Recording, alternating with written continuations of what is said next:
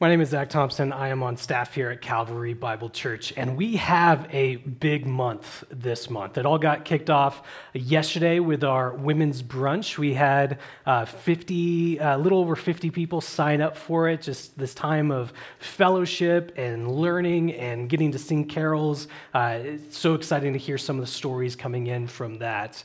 Next week, we have two things going on. We have Starting Point. If you are new to Calvary and still figuring out a little bit of who we are, encourage you to come to Starting Point. We have lunch, there's childcare available. It's an opportunity to meet the staff and hear a little of what God has done in this church, what we're excited about Him doing. And I want to invite everyone to come back next Sunday, the 12th, at 6 p.m. for an event that we call Carols and Campfires. Got started kind of out of necessity in COVID last year when we couldn't gather at Christmas Eve. This was an opportunity to have s'mores, to worship together, to do some of our Christmas traditions together. Well, we just saw so much joy come from that we want to keep that going. So we'll have fun, we'll have some activities for kids, we'll have s'mores, we'll get to sing some songs, play some games, and just be pointed at Jesus in this time. Invite friends, invite neighbors, 6 p.m. next week back here. Heart of Advent is going on. It's a special giving project where we are trying to help Afghan refugees being settled in this state, in this area, our partnerships in Haiti, those in need in the city of Thornton. And all of this is leading up to our Christmas Eve service together, our first time as a church that we get to gather together for Christmas Eve. So excited for all that's going on. And it's a lot of programs. It's a lot of events. So I don't want to lose the fact that each one of these is designed, it's put in place to help us draw near to Jesus in this Christmas season. And it's so timely that is the case because draw near has been such a big theme throughout the book of Hebrews. We've seen a couple verses so far. Let us draw near with confidence because of the person and work of Jesus. Let us draw near with the full assurance of faith. Similarly, we heard, let us enter into God's rest. We keep hearing that phrase over and over again throughout Hebrews. And not only that, but movement in general has been big throughout the book of Hebrews. I think back in chapter 1 where we talked about how God is so perfect and holy and good, and we are so broken and fallen. So how do we draw near when we are so far away from this God? Well, God Himself came, a movement, to this earth, like us in every way except for sin, as Jesus. He died the death that should have been ours so that we can live. And He acts as a forerunner, a movement, showing us the way that we are to go, setting the example for how we are to live. And then last week we talked about what our response is. How do we live following after this Jesus? It is given as an example of running a race, a movement. That because Jesus has done all this for us, we live for Him, we endure, we continue to follow after Him despite being pulled in different directions. We follow after Him and Him alone when we see the work that He has done for us. But today I want to ask a question. If the Christian life is like running a race, what are we running towards? I really like that illustration that's used by this author describing the Christian life, following after Jesus, enduring as running a race, because it's something that we are doing. When you're in the race, you are always running. There's never a time when you're stopping. And in following after Jesus, we're always going after Him. We're not stopping that. It's something that requires endurance. It requires continuing to do the race, even when it seems like there are other things that we might want to do instead. It would be so much easier to stop. But because of Jesus, we continue to endure. But we can only do this if we know what we're running towards. See, there's some people... These are weirdos who just like running even when there's no reason for it. They They don't need to have a goal. They don't need to have any purpose. They could just go out there and run. Crazy people. Me, on the other hand, I always need some sort of reason to do so. I need a sport to where my competition can kick in, and that keeps me running. I need some sort of goal, like, hey, if I go out and run a mile, I can eat more calories than I burned off in ice cream afterwards because, I earned it. Or I need some sort of target. Oh, just one more lap out there. Or someone chasing after me with a knife. I just need some sort of reason to be running. And as we're looking at why do we run this race with endurance? Why do we live this Christian life? We've been given multiple reasons as to why we do so. We do so because as we see the person and work of Jesus, we've spent so much time seeing who is Jesus, what has he done for us. When we see his grace and love and mercy more and more clearly, there is no other path for us than to follow after him. Nothing satisfies like Jesus does. That's a reason to run.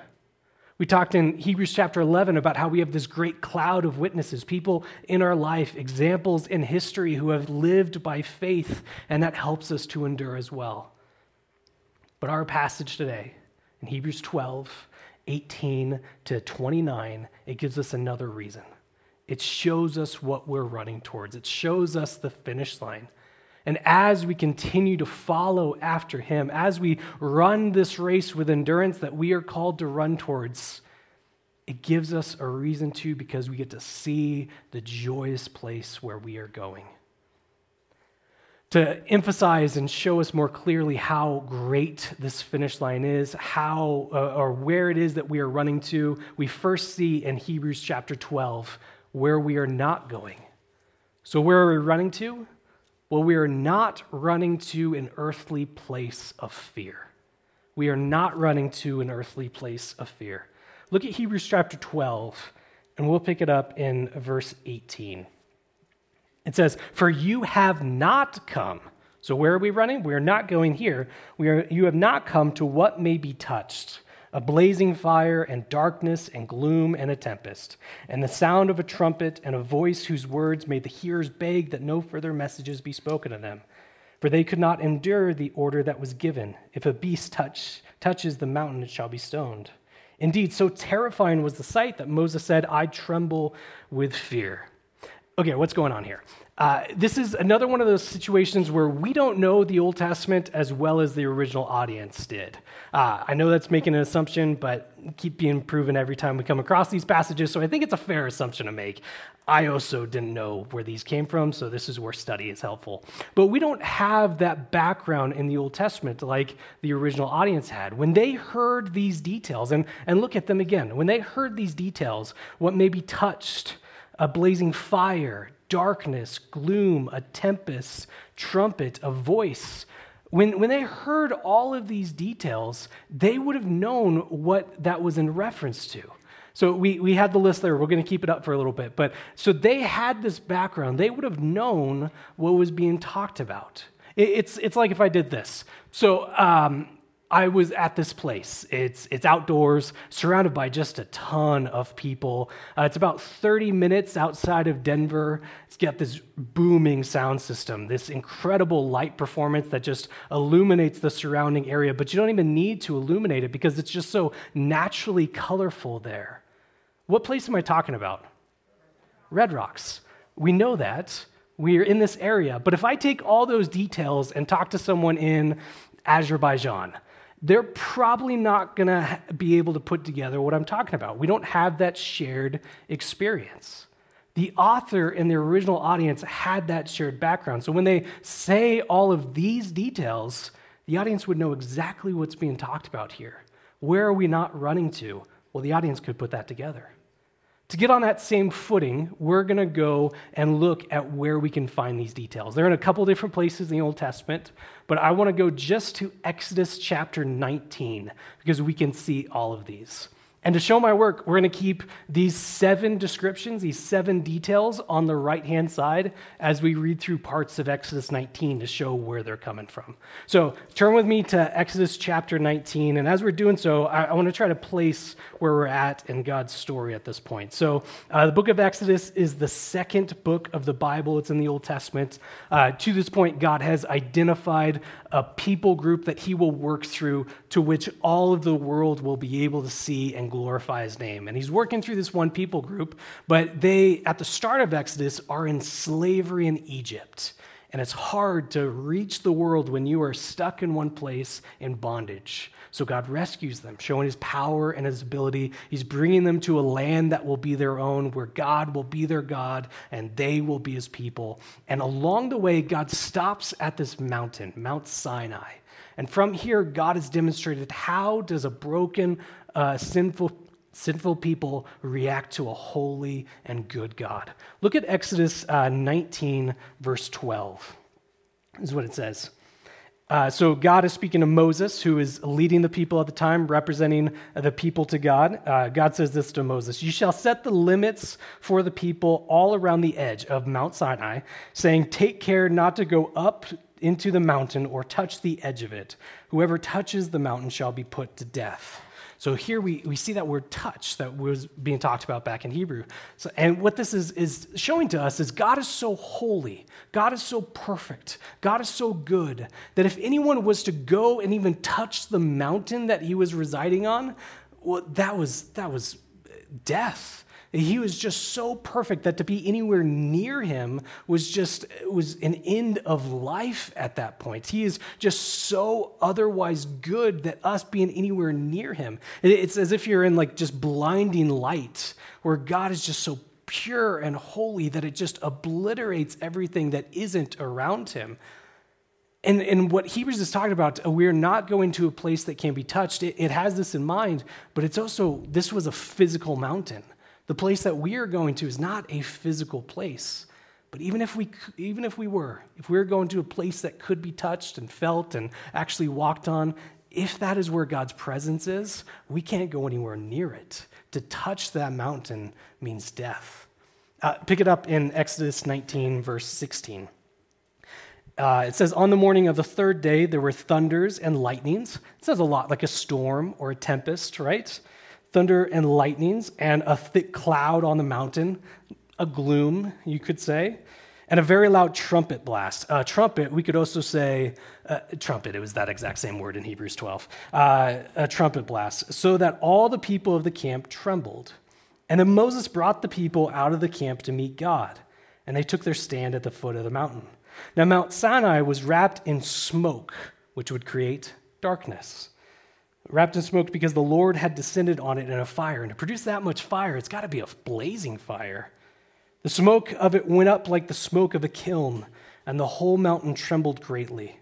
And as the sound of the trumpet grew louder and louder, Moses spoke, and God answered him in thunder. And the Lord came down on Mount Sinai to the top of the mountain, and when the Lord called Moses with a voice, the Lord called Moses to the top of the mountain, and Moses went up. So we see all of the details that are coming out of Hebrews 12, these 7 descriptions of this place where we are not running to. It should make us think of Mount Sinai, how God appeared to people before, his presence that is so holy and perfect is good that you can't even get near it, that it's causing just changes in the environment because of his presence. And look at what the response of the people throughout all of this. It says that they trembled. Hebrews references this. There's another part in the Old Testament where the people go up to Moses, Moses is the one representing the God. He's the one going into his presence. They go up to Moses and say, "Yeah, why don't you keep doing that? We just can't handle all this. So you keep going on our behalf. We're gonna stay back over here." And even Moses, and it talks about this, Moses trembled with fear at the presence of God. So what do these 7 details tell us? That going into God's presence essentially said this: do not enter. No trespassers. It is a smite on sight policy. So why do we draw near to that God? It says to draw near. It says to run towards him with confidence. And yet there's no confidence in any of this description. Why do we want to be anywhere near this God when this is the picture of what his presence is like? And so if there's something that's different, is it that God has changed? Was he just being mean before? He didn't want anyone near him, but now he's softened a little bit in the New Testament? That's not it at all. God is still this holy. He wasn't being mean stay away. It's for our safety that we stay away. He is just so holy and perfect that when we get near him, it obliterates everything that isn't holy and perfect, which would be us. He's still the same God on this mountain. It is still this dangerous for us to enter into God's presence. He is still this earth shattering around him. He is still the same God. So what has changed? Why can we draw near? We have. Our status before this God has changed. That because of Jesus, we are not running towards this earthly place of fear. Instead, we are running towards a perfect heavenly place. Let's flip back to Hebrews chapter 12. And we'll pick it up in verse 22. Hebrews 12:22 says this. It says, "But you have come." So remember, you have not come to Mount Sinai, that earthly place of fear. Instead, you have come to Mount Zion, to the city of the living God, the heavenly Jerusalem, to innumerable angels in festal gathering, and to the assembly of the firstborn who are enrolled in heaven, and to God, the judge of all, and to the spirits of the righteous made perfect, and to Jesus, the mediator of a new covenant, and to the sprinkled blood that speaks a better word than the blood of Abel. We have not gone to the first place. We have gone here. This is the finish line. The book of Hebrews has been all about how Jesus is greater than anything else we might try to fill our lives with. That his work, his person is so good that it is worth pursuing rather than anything else. And while there's grace and salvation and mercy in the Old Testament, there is that. It all finds its fulfillment in Jesus. So the destination, the place that Jesus can bring us to, the place that he tells us to run, what we are running towards, that is better as well. Well, what is it that makes it better? Just as there were 7 details given to us about Mount Sinai, these quotations from the Old Testament, we have 7 details here about Mount Zion. Did I say that there were Mount Sinai before, Mount Zion now? There are 7 details given about Mount Zion that make it better. First, it is true and genuine access to God. This mountain is the place of the living God, where before we could just stand at the base of the mountain in fear and trembling, not being able to enter in. Now we have, because of Jesus, access to this God. And we've been saying time and time again that this is the cry of our lives. We were designed to be with this God. We were designed to be near him, but because of our sin and rebellion and fallenness, we couldn't get anywhere close. At best, we could stay at the foot of the mountain, but even that was too much at times. But that is not the case anymore, because Jesus has come, because he has changed our status with God, because he has been perfect and given us that righteousness that he has earned, because he has taken our sins from us. We can now enter into access. We can have access with this God. That is what we're running towards. And even that name, Zion, shows this truth to us. Zion in the Old Testament was originally one of the mountains that Jerusalem was, one of the hills that Jerusalem was built on. But then it started to become synonymous for Jerusalem itself. So, I'm going to Zion. You meant Jerusalem. Oh, I'm in Jerusalem. You could also say Zion for that. But then as the Old Testament continued on, there started to be this new hope for it. Zion was this future place. Zion was the location where God would keep all of his promises. Zion would be the place where God would be the God of his people, and they will be his people once and for all, which was supposed to be the promised land. That didn't happen. Which is supposed to be the renewed Jerusalem with a new temple, and that didn't happen. There's always been this promise of there will be a time when God will be their God, and they will be his people. This great intimate connection. Well, that was going to happen at Zion. And what is our destination now? No less than that. No less than the place where God will keep all of his promises. And that is on offer because of Jesus. So we run to a place that is better because it's Zion, because it's the place where we have access to God. Number two, why is this a better destination? Why is this a better ending point? Well, it is a joyful assembly, festal celebration, a festal gathering. So think of what we saw on that first mountain. What was the response of the people? Fear, trembling, death, do not enter. But now we are told that these angels are gathered in this festal gathering, this celebration, this joyful experience that is being had. There's thousands and thousands of angels. There are people, we'll talk about the people in just a little bit. There are people gathered with them, all in this joyous celebration at this place, at this destination, at this endpoint. And I think this is such a good correction for us. I think too often we still think of God at Mount Sinai, and that is our relationship with him. We get the whole brokenness of the world thing. We get the sin. Like it doesn't take too much to look at this world and realize there's something that ain't right here. It doesn't take too long to look at our life and realize, man, we are falling short of our own standard, let alone a perfect God's. And then when we get that Jesus has done all the work so that we could be saved, that shapes us, that impacts us, but we still think of this endpoint with a God who is on top of Mount Sinai, that's so unapproachable, that's so mysterious and different. He is those things, but we have been changed, and that is a cause for joy. Or we think of this endpoint, this future that's on hold for us as something so sterile and pious that we get a weird picture about it. There's this image that I came across this past week, and it was a bunch of white people in white clothes with their hands clasped together, and this is a picture of what heaven looks like, and everyone was talking like, I'm not sure I want to go to that place. And what's great is that's not the place that we're told that we get to go to.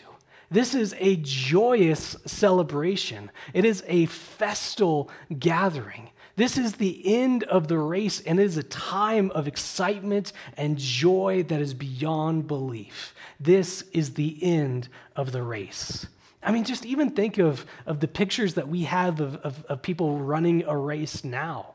Think of the Olympics, where you have this person who has run. There is a crowd gathered in this stadium just celebrating like crazy. You have tears. You have people hugging each other. And for me, where I'm stuck at home, where I'm nowhere near it, and I forgot this person existed for 4 years until they popped up at the next Olympics, where I don't know anything about them because I'd forgotten it, where I'm just sitting on a couch and I'm not in that room, it still has an impact on me. That is how joyous this celebration is for this person who has run the race.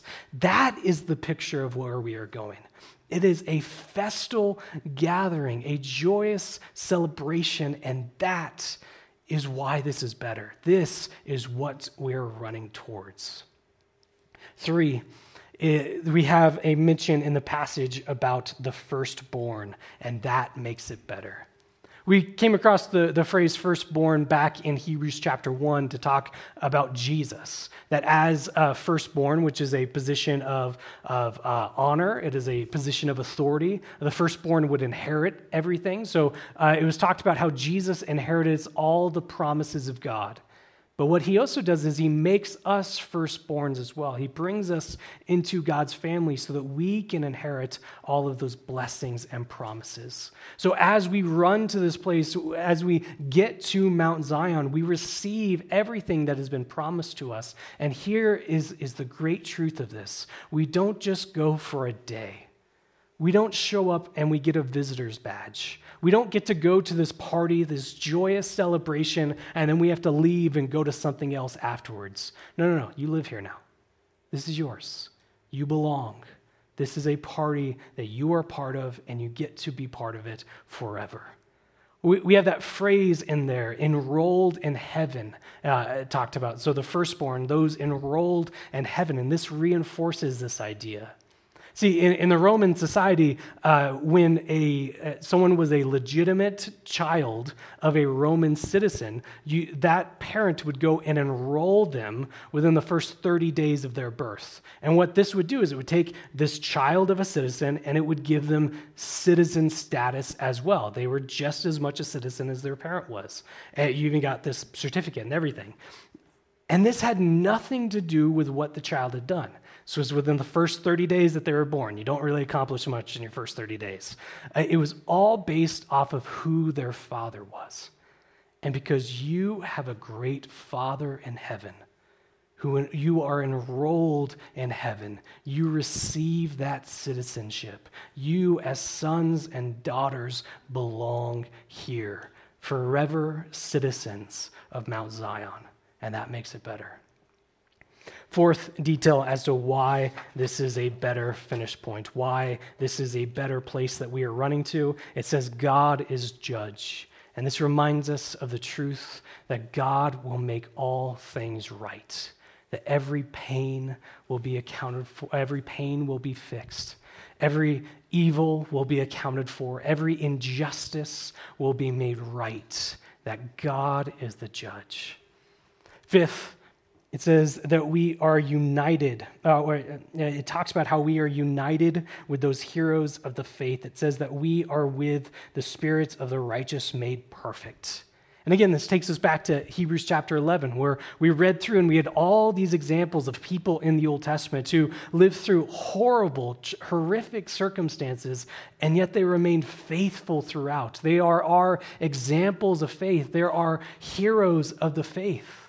And it says at the end of that section, at the very last verse of Hebrews chapter 11, this is how they're described in verse 40. It says, since God has provided something better for us, those of us on this side of Jesus, that apart from us, they are heroes of the faith that died before Jesus, should not be made perfect. Really quick, we already explained what this is, but there is no source of salvation for those other than the ones that we have. So those who are faithful, they are carried through because of the work of Jesus as well. But then think of how they were described here in chapter 12. It says, we are with the spirits of the righteous made perfect. It's the same language. So it's talking about those who came before, those who ran the race by faith, those who followed after God, remaining faithful to him despite obstacles, despite being pulled in different directions. Those are waiting in Mount Zion. We will be joined with them as well. We get to be with those who have come before, united because of Jesus. That is what is waiting for us as well at that finish line. Sixth reason, it talks about Jesus is there. Now, I want to talk just for a little bit to the introverts in this room. You might be looking through this list of people. Wow, it's a party, and it's full of thousands and thousands of angels and people. Like, this doesn't sound like the great time that I was hoping for. Well, just focus on one name that's going to be there. Jesus. Jesus, that without whom there is nothing worth celebrating. Jesus, that without whom we're still at the foot of a mountain trembling with fear. Jesus, that without whom we have no hope to gain access to God, to quell that part that cries on to be reunited with our Creator that is in every bit of creation.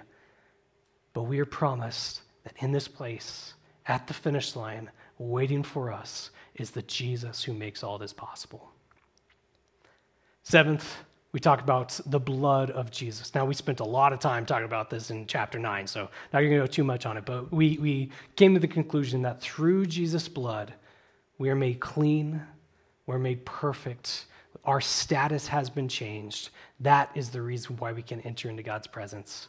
But then we get that little bit here where it's compared to the blood of Abel. And again, this might not be something that we know, so just one more reminder, read your Old Testament. But as you go to the Old Testament, Abel's character there, he's killed, and his blood is described as crying out for vengeance, seeking vengeance. So what are we told here? There's no more vengeance. There's no more need for any of that because we have the blood of Jesus. There's no more pain or hurt, just the joy of being in Mount Zion. There's no more need to endure because endurance has carried us to the finish line, to this place that is better. That is what we're running towards. We're told that we have need to endure. We're told that this life is like a race, and there are so many reasons to be pulled off track. There are so many things that look like they might be better in the short term compared to Mount Zion waiting for us. There are so many things that might tempt us to go to something else. There are so many reasons to just quit, and yet when we see the destination, when we see the finish line, we can have hope. We can have hope to endure, to get to this place that is so glorious and wonderful and awaiting for us. And yet here, I think, is a great truth as well. This isn't just for some later date. We aren't just running this race now because someday there's going to be joy for us. Someday things will be good. We have this now. Every time we gather, we are participating in Mount Zion. There's a lot that happens whenever Christians get together. Whenever we're here on a Sunday, on Wednesday nights when this room is full of our students, when we're in our life groups, there's quite a few things that happen. We stir each other up. We help each other learn and grow, and we encourage each other to help others to do that as well. We come here and we are refreshed, we're recharged. It's a place to lament and mourn. There's a lot that happens when Christians gather, and yet we also see that we are participating in Mount Zion as well. Because look at the passage. You guys like grammar, right? Who am I? What am I saying? Everyone likes grammar. So let's look at verse 22 again. Verse 22 says this, but you have come. Look at verse 28. It says this, therefore let us be grateful for receiving. That's present tense. This isn't we will come. Let us be grateful that we will receive a kingdom that hasn't been shaken. This is something that is on offer now. Those who are in Christ have Mount Zion now and the benefits that come with it. Well, how can this be? We aren't face to face with God now. No, but we aren't scared at the base of a mountain either. We have access to God. We can know and be known by God now because of the work of Jesus. We aren't at this joyful celebration with all the heroes of the faith now.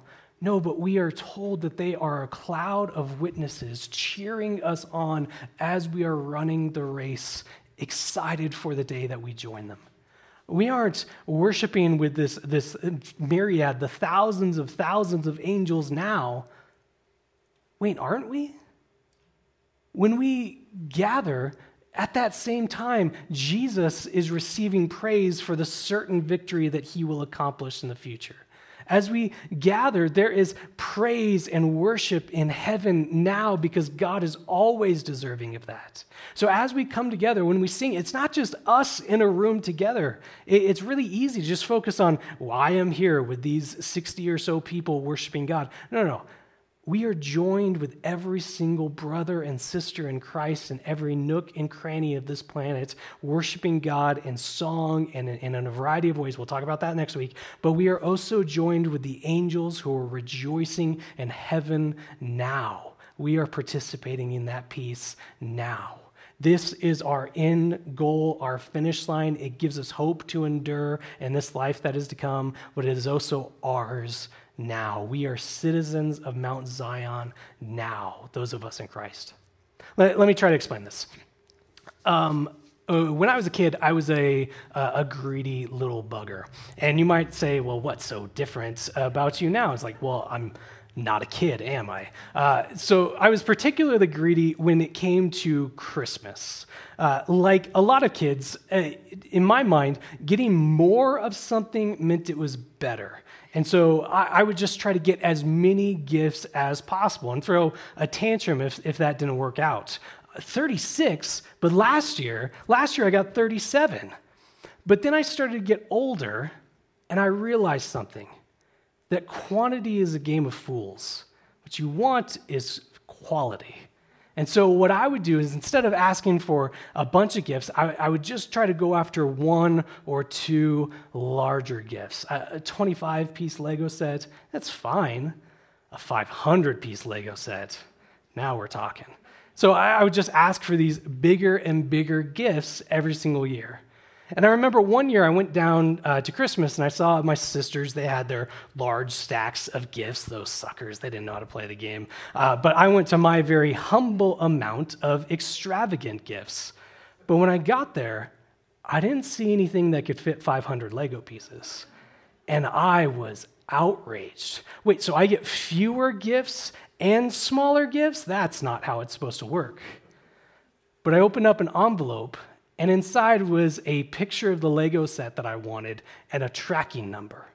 So my parents had gotten greedy little me the set that I had wanted. It just wasn't here yet. So here's my question. What did my parents get me for Christmas that year? The Lego set. But I didn't have it in my hand. Did that change anything? No, they had still gotten me that. That was my Lego set. It was true of me at that moment. That was mine. It was just something that I would have and hold later on. You Christians, you are citizens now of Mount Zion. That is true of you. You will see and experience it in the finish line that is to come as we run this race with endurance. As we arrive, we are there. But we are part of it now. We have this truth about us now. And as we recognize this, I really think this shapes us. I want to be a church that is defined by the realization that we are part of a citizenry that is to come, that is now. As people walk in the doors, they see us full of joy, not because we're faking anything, not because we're putting on airs, but because we recognize all that's been done for us, because we recognize a joyful future that is to come, that's just spilling out onto us now, that we are realizing those truths for our lives now, even though they are yet to come. I want people to come in and see people helping other people, not to get others into their debt, but because we have been so relieved of a tremendous debt ourselves that there's just no other reaction now but to help others and care in the same way we have been cared for. I want people to see us worshiping with exhilaration, whether it's in song or some other way, because we are so grateful of what Jesus has done, and we are so longing for what Jesus will do that it's impacting how we are living now. I think this completely shapes how we live, knowing what the end is, knowing that we are citizens now of Mount Sinai, as this passage says that we are. It shapes us. I saw this when I was in Sweden. I got to help lead a missions trip there, and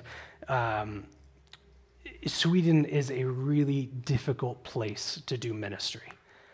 There's been so much that's wonderful that's come out of this country for Jesus. One of the things that's come out of it is the denomination that we are part of. Calvary Bible Church is built on a denomination founded by Swedish individuals. And so when we talk about that great cloud of witnesses that's cheering us on, that's helping us to endure, there's a lot of Swedes in that crowd for us. And yet when you go to that country now, there are very few who go to or see the value of going to a church. And we went there just to encourage these leaders in this network of churches that were out there, and had high hopes of what we were going to be able to do. And I started having these conversations, and it rocked me. I didn't know how to encourage them. I just kept hearing story after story of how disheartening it is. That they were working for years and no one had come. No one was following Jesus. After years, like that is so hard to hear those stories. And I was quiet. I didn't know what to say. How do you encourage someone when, yeah, cheer up, buddy, because nothing's going to change. It's still going to be really hard. That's hard encouragement to give. But then we sang together.